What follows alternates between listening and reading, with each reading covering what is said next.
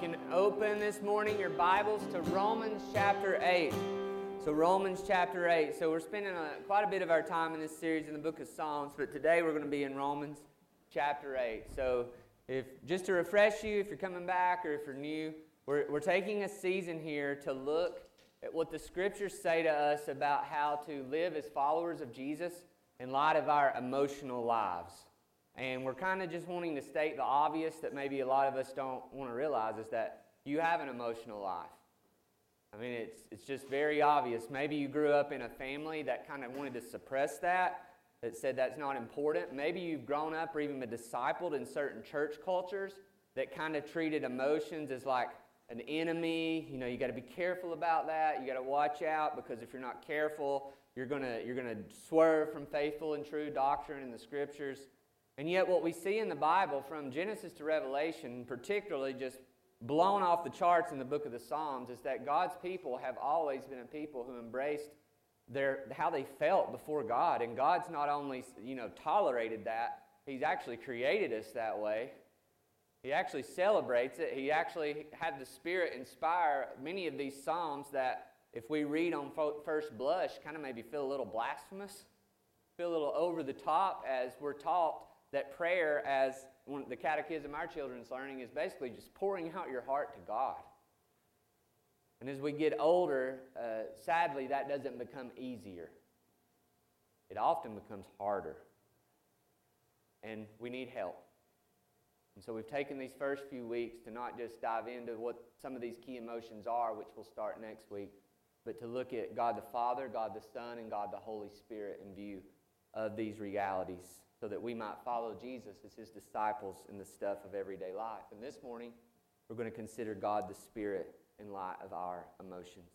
We're going to read from Romans chapter 8, verses 26 through 39. You can't compare or rank the Bible, but this is one of the most encouraging group of verses, and happy for us to be here today. Beginning in verse 26. Likewise, the Spirit helps us in our weakness. For we do not know what to pray as we ought, but the Spirit Himself intercedes for us with groanings too deep for words. And He who searches hearts knows what is the mind of the Spirit, because the Spirit intercedes for the saints according to the will of God.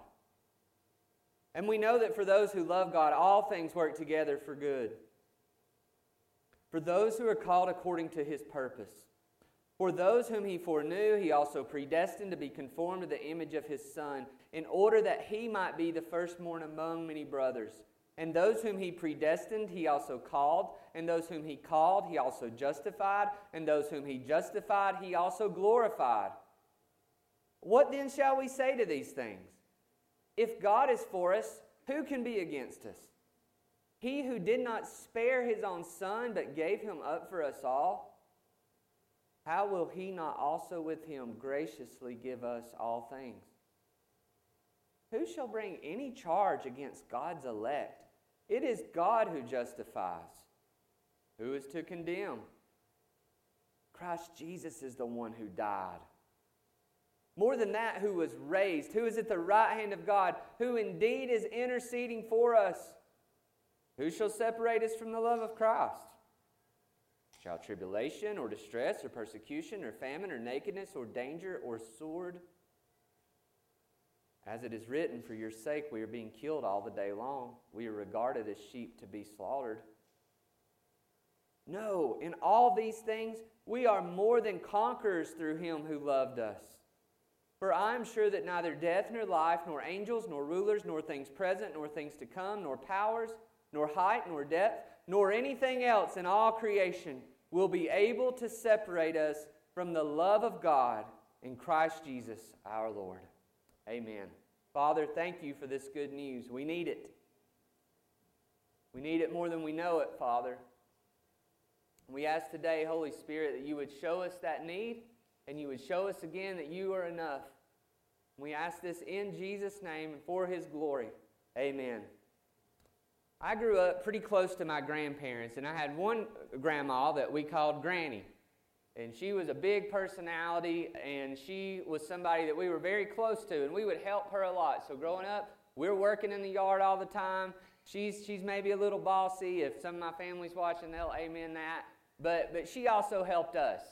So as I got into high school, she was a math teacher, high school math teacher for over 40 years, and she had to always help me with my algebra, whether I liked it or not.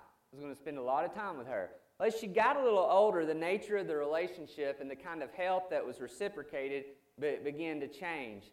And it led to me having to make some trips to the store for her. And I remember sometimes these trips would just be getting canned biscuits and ham because that's what she liked to eat every morning. But one particular day, she gave me a list and sent me to the store, and I didn't even look at the list. It was just routine kind of thing. And I got to the store, and I got in the middle of it, and I looked down at the list, and I was completely overwhelmed. I had no idea that this mission that I'd been set on would push me to the limits of my young and sensitive self. Because on that list this time were a lot of feminine hygiene products. Kind of the best way I could think to describe it. For my granny. I didn't want to think about those things and those parts and my granny together.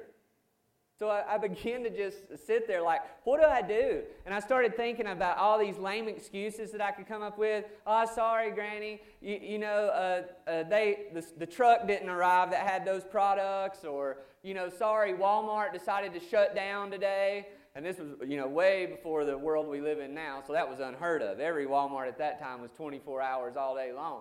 Or I thought, I can just come back home and set the groceries down and leave and just act like it never happened. I'll just pretend like those things weren't on the list. She'll see that I didn't get them. She'll think, oh, well, he did the best that he could, and life will go on. But if you knew my granny, she wouldn't take that. Like, she would say, go back to the store and get it now. And so I had to figure out what to do. And so I went to work. And here I am. I don't know where to look for this stuff in the store. I didn't have any sisters. I know some of you, maybe this is making you feel uncomfortable. It's making me feel uncomfortable to talk about it. So it was like I had no clue what these words meant, where these things were found. And so finally I had to do the next humiliating thing, and I had to ask for help. So I've got to go up to a stranger that works in this store, and I've got to say, here's this list. Can you help me find this stuff? And thankfully I found someone that was able to help me that didn't, laugh at me, at least to my face. Maybe at break later they had a good time. But she just went, put the stuff in my buggy.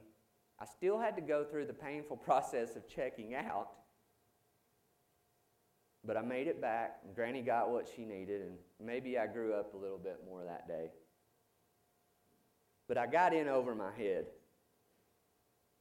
Silly as it may seem, I think this really relates to the fact that when we're dealing with our emotional lives, if we're going to really take this seriously, every single person in here is going to find yourself dealing with way more than you bargained for. Way more. Some of you are up for it, right? You think you're up for it. You're like, yeah, let's go there. I say this with all humility, but as someone who's tried to walk this path a little bit and has a lot farther to go, is you don't know what you're getting into. However emotionally healthy and aware that you think you are, the Spirit will show you things, and other people are going to point out things to you that you don't like, that you don't want to deal with, that you don't want to look at, that you don't want to pay attention to. And just like me in that store, you're going to start to think of all types of excuses of why you can't go there, of why you shouldn't go there, of why maybe some of you would say, I tried to go there in the past, it didn't work out, or I just know the type of person I am. And it's going to feel like it's too much for you to handle, and it's going to feel like that because it's true. You can't handle it, and I can't handle it. You're right. We can't handle it alone. If you try to do this work alone, this work of discipleship, you're going to get stuck. It may end up worse than it was before, and you're just not going to have a way out. It's like the old saying, I don't remember which philosopher said it, is you're asking a fish to describe what it feels like to be wet. We've lived our lives with our adaptive strategies to survive, with our self-protection walls that we've all built up, with our self-redemption programs in ways that we don't even consciously realize at times. Because we're all doing from day one that we enter this world, we're trying to make ourselves feel safe. We're trying to be safe. We've got to have someone from the outside who can speak in and break in. But the reality is, it's going to feel humiliating to have that kind of help. Where the gospel leads us first is not simply to the people that maybe are sitting around you that love you, but the Bible leads us to a person that we so often overlook when it comes to the good news of the gospel, and that's the Holy Spirit. If we would have did a poll and I said, who is the first person you think to go to for help when you're overwhelmed? I wonder how many would write in, just knee-jerk reaction, the Holy Spirit of God. That is the first person I run to when I'm overwhelmed. Some of you are uncomfortable talking about the Holy Spirit because of your background, whether that be in church or whether that be in the world.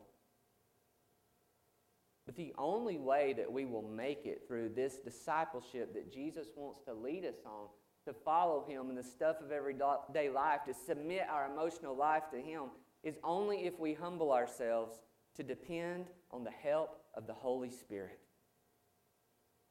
The only hope that we have, it's not in our own willpower, it's not in our own intellectual possibilities, it's not even in our communal support. Apart from the Holy Spirit, we will not be able to handle the reality of our hearts, the reality of our world, and the call that we have to actually not experience this freedom ourselves, but to bring it to other people. But if we humble ourselves to depend on the Spirit, we can grow in the wholeness of the gospel. So what do we see from our text today? What kind of help can we depend on for the Holy Spirit? A few things here. Of course, they're all going to start with an R because I'm a cliche preacher.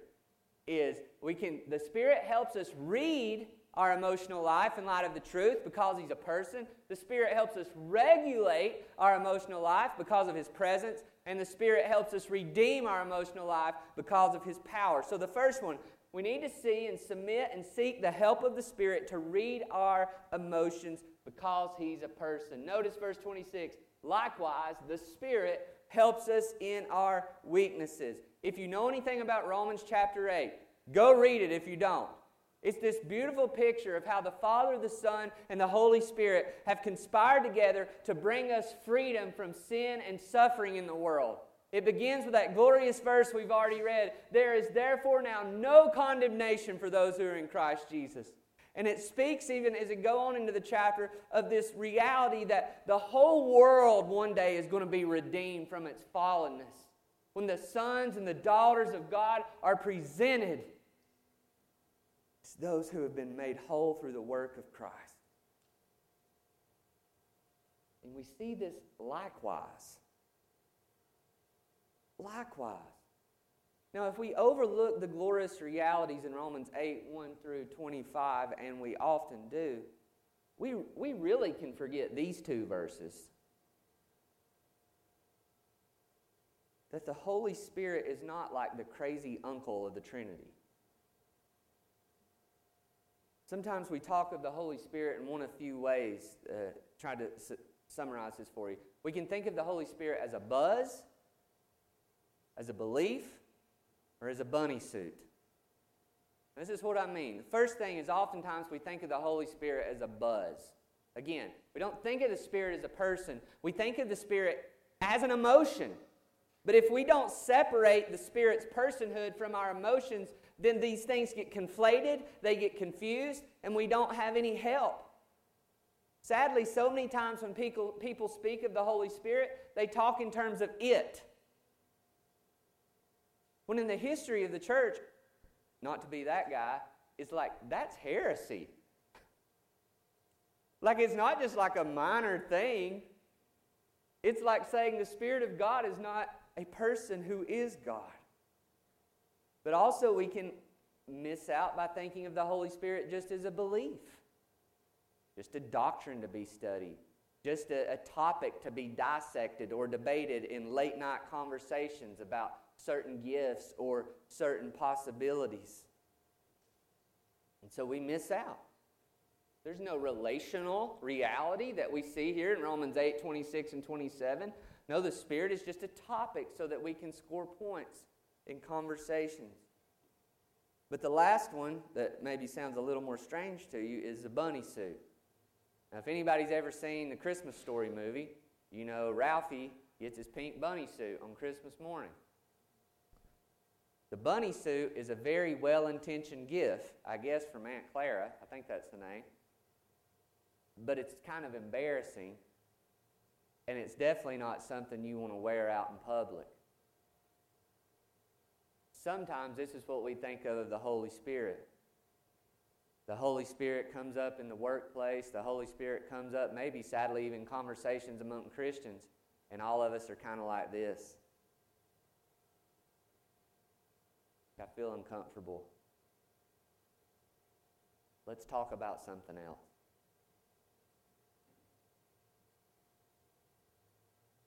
And yet throughout the whole story of God, it's the Spirit of God that leads God's people into the depths of who God is and what He's done.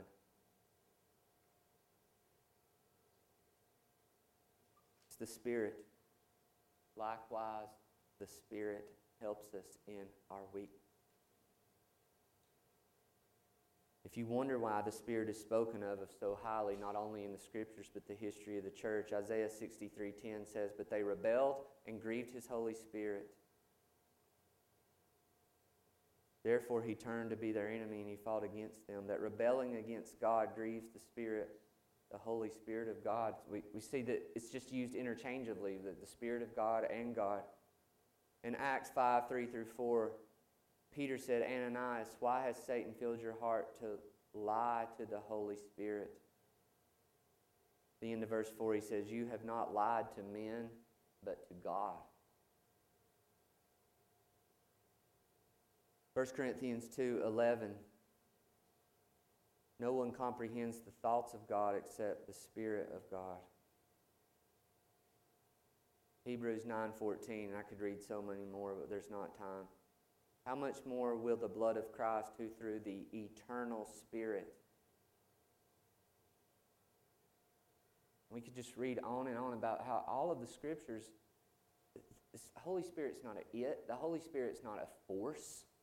The Holy Spirit's not a buzz. The Holy Spirit's not just a belief. The Holy Spirit's not a well-intentioned bunny suit that you don't really have any practical use for in your life. The Holy Spirit is a person. The Holy Spirit is God.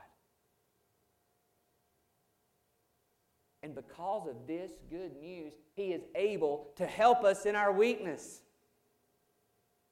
He is the connection between the truth of God and the truth about us. To transfer to another grandmother story, my other grandmother, Mama, she had cancer. And in those early days, I remember she would go to the waiting room, and my grandmother, doing her best to understand, is going to be given some very big news from doctors, and she's going to need some help to decipher that. And she always had with her family members, people who loved her, people who supported her, people who could help understand the words from the doctor, the words to her real life, and what that meant, and then be there with her to hold her and to help her and to walk with her, whatever that was. But as a pastor, particularly in that season, that had pastored churches primarily of senior adults, I'd been to these waiting rooms many times, and I'd seen so many people who sat there alone. I mean, just put yourself there. You're older, you're overwhelmed, you're by yourself. And this doctor's going to walk out, and he's going to tell you something in some language that you might not understand that's going to wreck your life.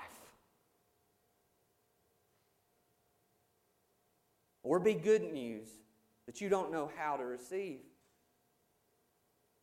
Some of you may feel that way right now.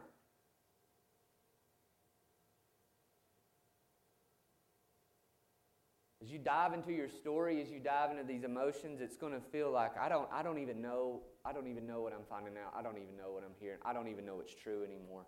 I just feel like I'm in the fog. And what the gospel of Jesus is coming to tell us is you are not alone. That the Holy Spirit of God is with you. The Holy Spirit of God is in you. Not just as a buzz, not just as a belief, not as a bunny suit, but as God. This is why you need Him. You don't need a new high, you need a helper. You don't need someone else or something else to entangle you, to distract you, to lead you deeper in denial. You need someone who can differentiate for you truth from lies, reality from fantasy, and give you wisdom. You need someone who not can just tell you what to do, but someone who can be there with you to lead you into a deeper delight. You don't need a program, first of all. You need a person. You need the great revealer of truth and the great reader of hearts. We need to ask the Spirit of God to help us read our emotions in light of the truth of God's Word. And this only starts by acknowledging His personhood. You've got to acknowledge it. You've got to quit thinking that because you have this Bible, you don't need the Holy Spirit. Again, that's blasphemy. That is not what this Bible teaches. If you believe in the Bible, you haven't created a new Trinity that's Holy Father, Holy Son, Holy Scripture. You acknowledge His personhood. You do it without excuse. You do it without embarrassment. But you can do it. You must do it. You must believe what Jesus said when He said to these disciples. He said, it's better for me to go away from you. John 16:7, if you need to check it. It's better for me to go away from you. It's for your advantage, because if I don't go, then the Spirit's not going to come live in you.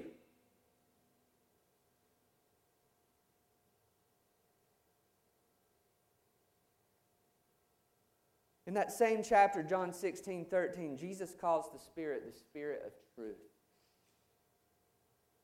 In Hebrews 4:12, this great scripture that talks about the Word of God, how it's living and active and sharper than any two-edged sword because it pierces down into our attentions and our motivations. Well, who do the Scriptures speak of that wields that sword? In Ephesians 6, as it speaks of the armor of God, and it speaks of the Word of God as the sword of the Spirit. Many of us take up the Bible as a textbook instead of as a sword. We let the world, we let the flesh, and we let the devil tell us about the reality of our hearts. We let them interpret emotions. We don't bring that ground to the one who can help us take it captive for Christ. But without the truth of the person of the Spirit, we will most likely miss the truth of God's Word and the truth of our hearts. It's hard to know ourselves.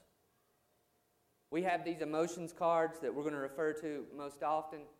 Doing this in groups many times now, usually you don't point out the one that's the most important. Even the people in here who think they're so self-aware, it's like we're so afraid of that one. When we come to read our Bibles, it's amazing what we miss because of what that's going to cost us. But the Spirit of God is there to help us if we will ask. We will trust. We will pray, Holy Spirit, as I look in my heart to tell the truth about how I feel and experience that and submit that to the truth of what you say is true. Would you protect me from my self-protective strategies? Would you show me how I have runarounds to your redemptive purposes? And then we must align ourselves with the community of the Spirit in this. as Paul writes these words through the Spirit, about the Spirit, so that we might know the Spirit, he doesn't write them to mere individual Christians, but to the family of God. Any healthy doctrine of the Holy Spirit realizes the Spirit is not just indwelling me, the Spirit is indwelling His people. That my brother or sister in Christ has every bit as much of the Holy Spirit as I do. That the Holy Spirit is the Spirit of truth, so the Spirit's not going to lead me into this truth and lead them into this truth. And this is where the humility goes up. Because this is when we have to be willing to not just set before the Word, but set before the church, set before God's people and say, I really feel like the Spirit is showing me this through the Word. But what do you think? What do you think? We are great at blaming all kinds of stuff on the Holy Spirit. Right? Some of you in college and some knucklehead's probably going to say, the Holy Spirit said for me to go on a date with you. Right? If y'all have not heard that nonsense at a Christian school, I'm surprised. That's how it was at mine. I've been praying, and I just know it's God's will for us to be together. And what's your name? I've seen people blame affairs on the Holy Spirit. I've had somebody tell me, well, me and her are doing Bible studies together.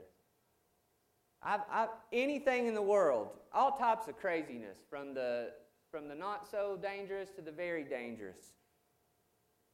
And people who have God's Word. What the Bible talks about the church is the fellowship of the Holy Spirit. If we want to submit ourselves to the work of the Spirit, we come under the authority of Word, but we also come into the community of the saints. We need the Spirit to help us read our emotions and all that is true around them. But also we need the Spirit to help us regulate our emotions by His presence. So the Spirit is not just a person. Some of you, that might be a big step for you today. Wow, thinking of the Holy Spirit as a person, not just a force or a buzz or a belief. But the next step is to see this isn't just a doctrine about His personhood, is that the Bible presents the Holy Spirit as an active presence in our life. An active presence. And we see this here. The Holy Spirit helps us in our weaknesses. We don't know how to pray as we ought, but the Spirit Himself intercedes for us with groanings too deep for words. And He searches hearts. And He who searches hearts knows what is the mind of the Spirit, because the Spirit intercedes for the saints according to the will of God. Again, the Holy Spirit is not just an idea. The Holy Spirit is not just a doctrine. The Holy Spirit is not now irrelevant because you have a Bible. The Holy Spirit is active, engaging in your life.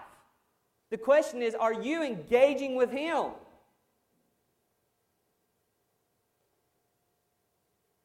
He helps us in our weaknesses. As we go deeper in our stories and our emotions, you're going to get to the point where it's like, I don't know what to pray.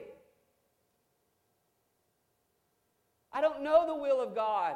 Verse 27 says, I don't know the will of God. I'm confused. Oh, how many times have I been there? I feel numb. Even when I try to pray, I just feel like it's bouncing off the ceiling back down at me. It's weakness. Feel helpless, confused. Maybe I'm praying for the wrong thing. But sometimes we do. It gets mental, it gets physical. One person said this, when stressed, we get caught up in negative thoughts. We feel it in our bodies. For some of us, sometimes for me, it's like I felt certain seasons in my life like I'm having trouble breathing right now.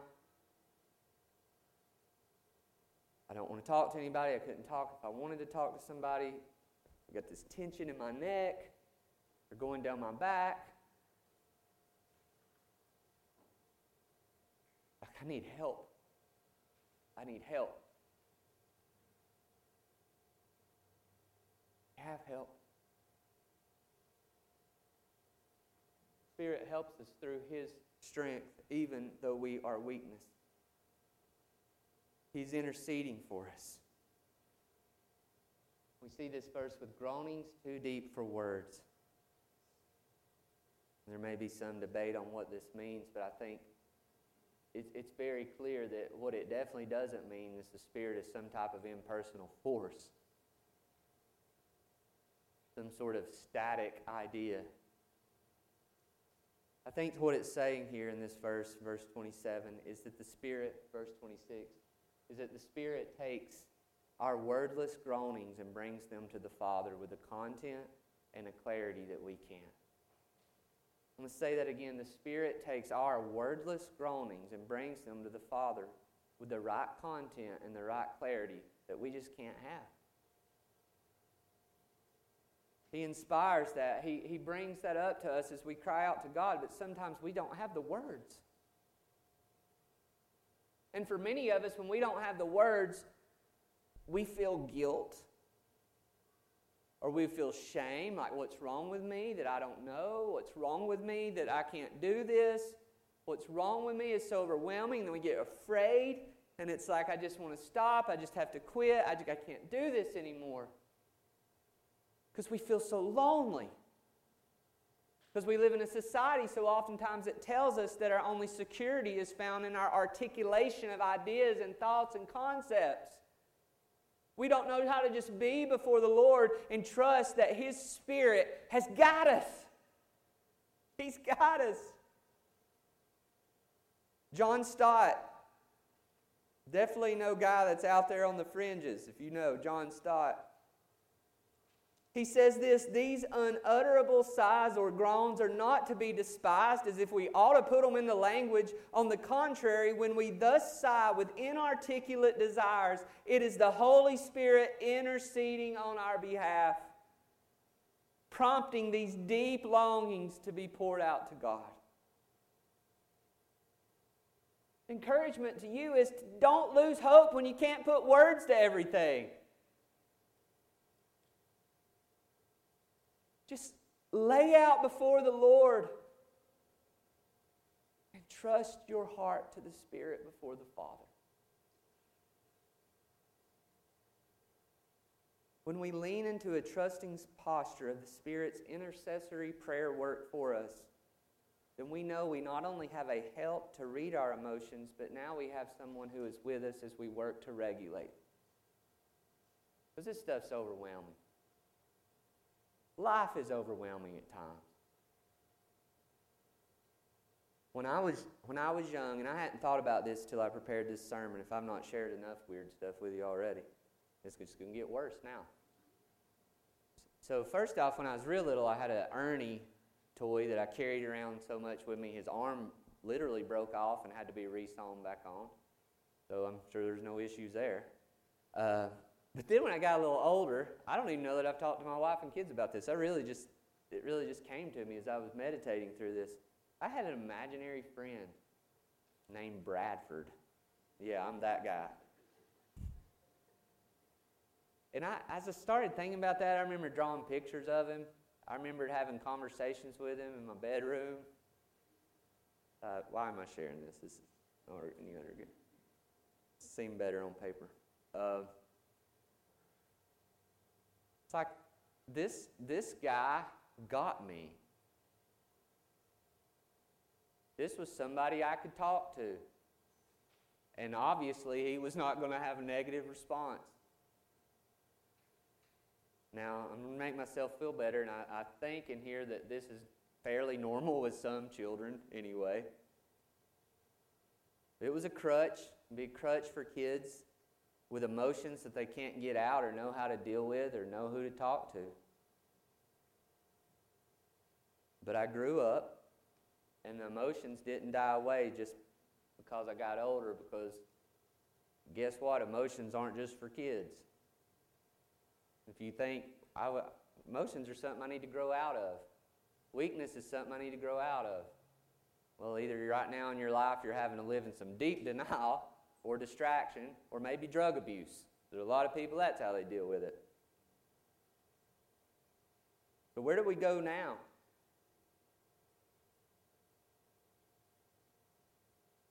We need a friend who's with us, who helps us. A real friend, a real person. a real presence that we don't have to make up. That person, that presence is the Holy Spirit of God. He's not an imaginary friend. Some of us in here, that's kind of maybe how we think. Like, I got to just kind of imagine this thing called the Holy Spirit and play pretend. Scriptures paint a different picture. But again, just as we begin to let Him read our emotions by acknowledging Him as a person, we have to begin to participate with Him in regulating them by just acknowledging His active presence in our life.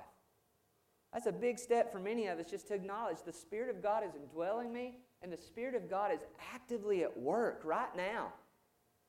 I feel so lonely, I feel so hurt, I feel so afraid, but I'm not alone. I don't know how to pray, I don't know what to say, but I got somebody who's praying and saying it for me. I can ask Him for comfort and for calm. I can do this as a whole person. You see, sometimes when we think of the Holy Spirit, we go to this really other wrong view that's been perpetrated through the history of the church, and that is this view: body bad, spirit good, lowercase spirit. So some people actually have a theology that one day when Jesus returns, there'll be no more bodies, and we'll just be spirits floating around through the universe on clouds, maybe with harps, depending on what cartoon you watch. But guess who created the body? God. And guess if you actually read the Bible, what it says is going to happen is not one day we're going to float to the clouds as spirits, but our spirit will be united with a new, better, renewed resurrection bodies that we will live forever in a new earth, experiencing the fullness of all that was ever meant to be for us to be humans. So when we think about the work of the Spirit, we can't think about the work of the Spirit without also thinking about what's going on in our bodies.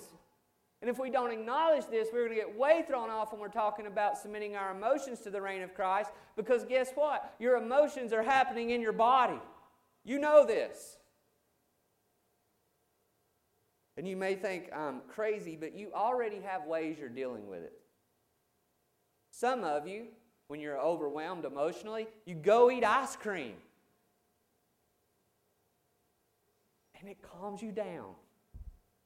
Or you go buy Little Caesars pizza and eat it in the parking lot and nobody watches. You eat the whole thing. I don't know where that came from. I'd never do that. Or you go watch Netflix all night. Or again, some people shoot up meth.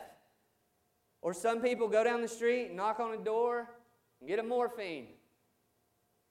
Or some people go into their mom's cabinet or their own cabinet and they take 2 or 3 more pills than they're prescribed. So let's not all of a sudden start acting, so spiritual, like I don't need to address my body. You are addressing your body, no matter who you are. Even if you go play basketball when you're overwhelmed. Well, what is it going to look like to submit that to the presence and the reality of the Spirit in your life? Well, here's a few things that some people have done in the history of the church. The first thing is just to think about your breathing. So again, the reason we're here, you're going in this emotional reality of your life. You're going in your story. You're going to get overwhelmed if you tell the truth. And at certain times, you're going to need to say, I gotta calm down. And it may be you just need to breathe. I mean, the Hebrew word for spirit is breath. You need to breathe. And that's going to sound silly. You need to breathe in deep, and you need to hold it, and you need to breathe out. You got to get some oxygen back to that brain that God created you with. This isn't no psycho-babble crazy talk. God created you as a body and with a brain. And He wants you to submit it to Him, not to other things. You could even do a breath prayer. So I breathe in, and I hold it, and I just say in my heart, or be still and know that I am God. And I breathe out. You may have other verses. You may need to look in the Psalms, and you may need to look and see how, when all these emotions are being expressed, how so often they're accompanied by physical acts. I mean, it's so weird how we assume some of these postures of praise and prayer before God is limited to certain theological distinctions. I mean, just read the Bible, the book of Psalms. We lift our hands. We bow, we kneel on our knees. We lift up our heads. We bow our heads. We shout. We clap. Do we remember what our first ancestors did with God in the cool of the day? They went on a walk with God. The Holy Spirit brings us into that type of intimate relationship with God, but we've got to learn to lean into it. So that when life is overwhelming, when telling the truth about our hearts is overwhelming, we know that we're not alone. The last thing we see is not only does the Spirit help us read our emotions as a person, regulate our emotions as presence, but also redeem our emotions by His power.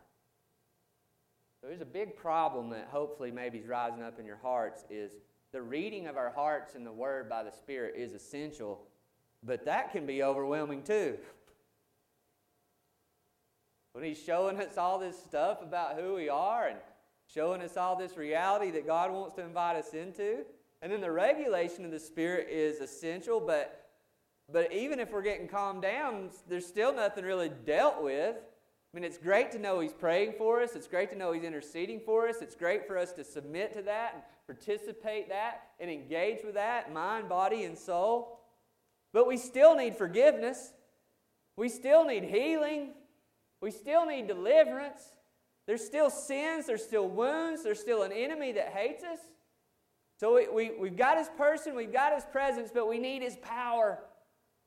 And this is what we see. That Paul is not just like jumping around here, blah, blah, blah, let's talk about the Spirit, now let's talk about this. No, he's talking about the coordinated, beautiful work of Father, Son, and Holy Spirit. And the Spirit comes as He intercedes for us, and as we submit to that, to put the spotlight on the finished work of Jesus. John 16:15, Jesus says, when the Spirit comes, He will glorify me.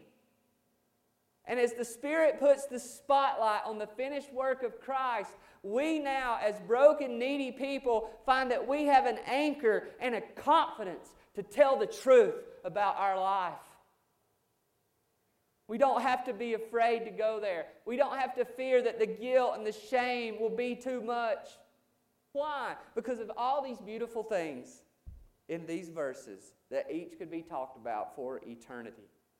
What does the Spirit do? What has He brought us by His power? He has brought us the reality that God is sovereign and that all things work together for the good of His people. And you got to hold on to that when you're going deep into your heart and into the world.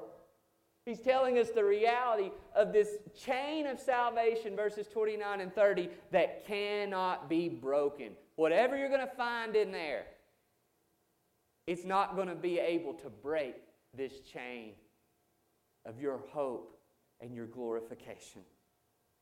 Verse 31, the Spirit reminds us of who God is in the middle of it all. He is a God who is for us. Even if many things and many others may be against us.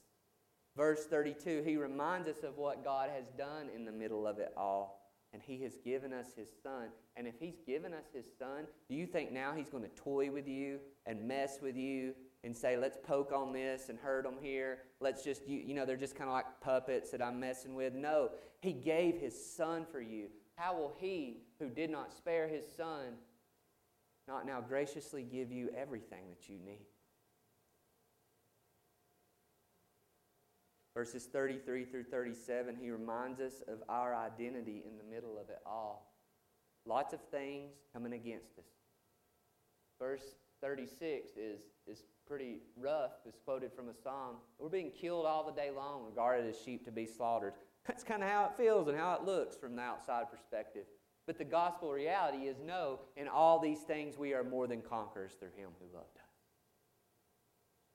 Then verses 38 and 39, He reminds us that there is nothing Nothing you got hid in that closet. Nothing buried under the floorboards of your house. Nothing somebody could find out, nothing you could find out that would separate you from the love of God in Christ.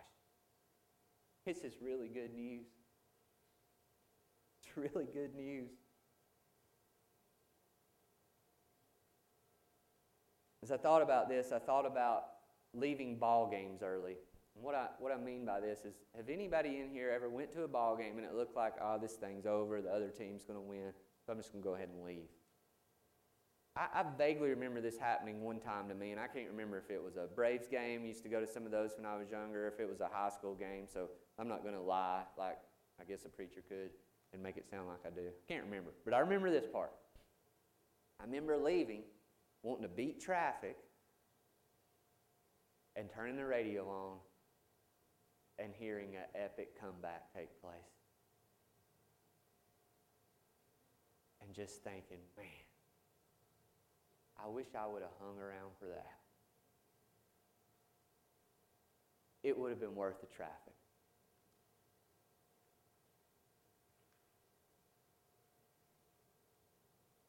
Some of us, no doubt, have left or are entertaining leaving the game early. By the game, I mean the work that God wants to do in your life, the change He wants to bring. It's like, well, score's just too far now. Just let's go home. Why sit in traffic for something that's a foregone conclusion? Why not give up? Because the Holy Spirit of God is in you. You don't know that part of the gospel, you may be missing out on the key to the change God wants to do in your life. He is indwelling you, He is interceding for you, and He is intending with the sovereign power of God to see you brought home and glorified before the world. And He is in the business of bringing the not yet into the now. Sure, it won't be perfect. Sure, it will be painful, but He is at work. He is powerful to redeem. The same Spirit that hovered over creation and created that shalom out of nothing is the same Spirit that is hovering over your heart right now. The same Spirit that as Jesus hung on the cross, a day of darkness like history has never known, yelling out in His own emotional pain from His humanity. The day where the Son of God died. And if there was ever a day when people were to say, that's too much to handle, let's just take it to the house. If there was ever a time to say, evil's too big, pain is too powerful, sin is too strong, that would have been the day to say, maybe I'll believe that. Because Jesus is dead, He's lying under the grave. But we read earlier in this same book of Romans, Paul, a servant of Christ Jesus, called to be an apostle, set apart for the gospel of God, which he promised beforehand through his prophets in the Holy Scriptures concerning his Son, who was descended from David according to the flesh, and get this, and was declared to be the Son of God in power according to the Spirit of holiness by His resurrection from the dead. Jesus was raised from the dead through the power of the Holy Spirit. Now fast forward to Romans 8, but a little earlier. Paul says this to us, to you. If the Spirit of Him who raised Jesus from the dead dwells in you, He who raised Christ Jesus from the dead will also give life to your mortal bodies through His Spirit.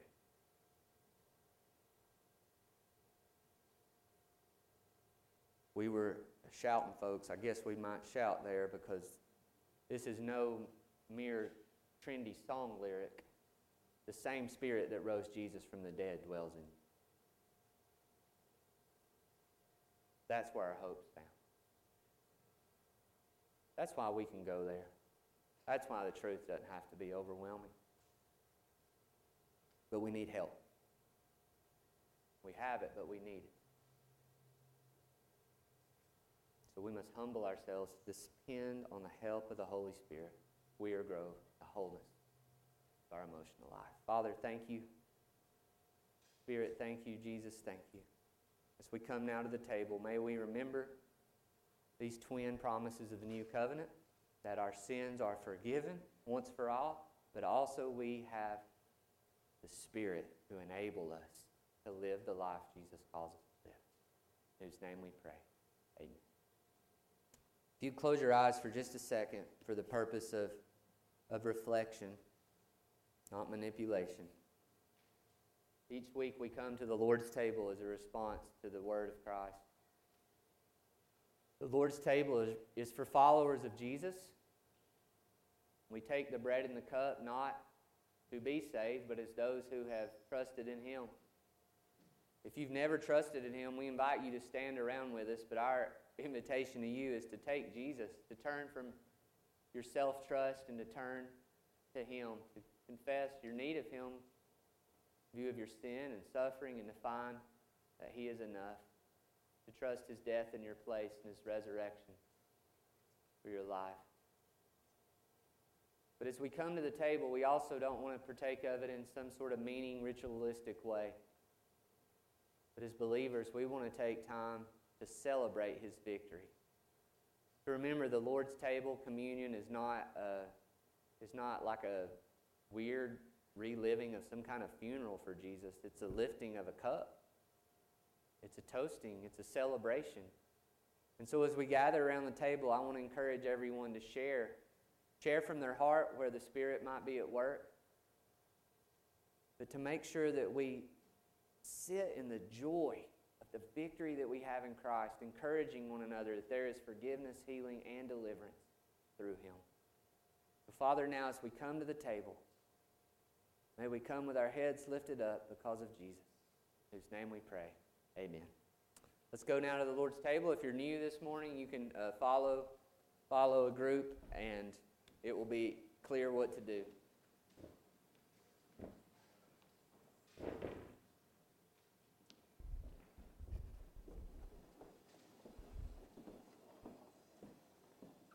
All right, everybody.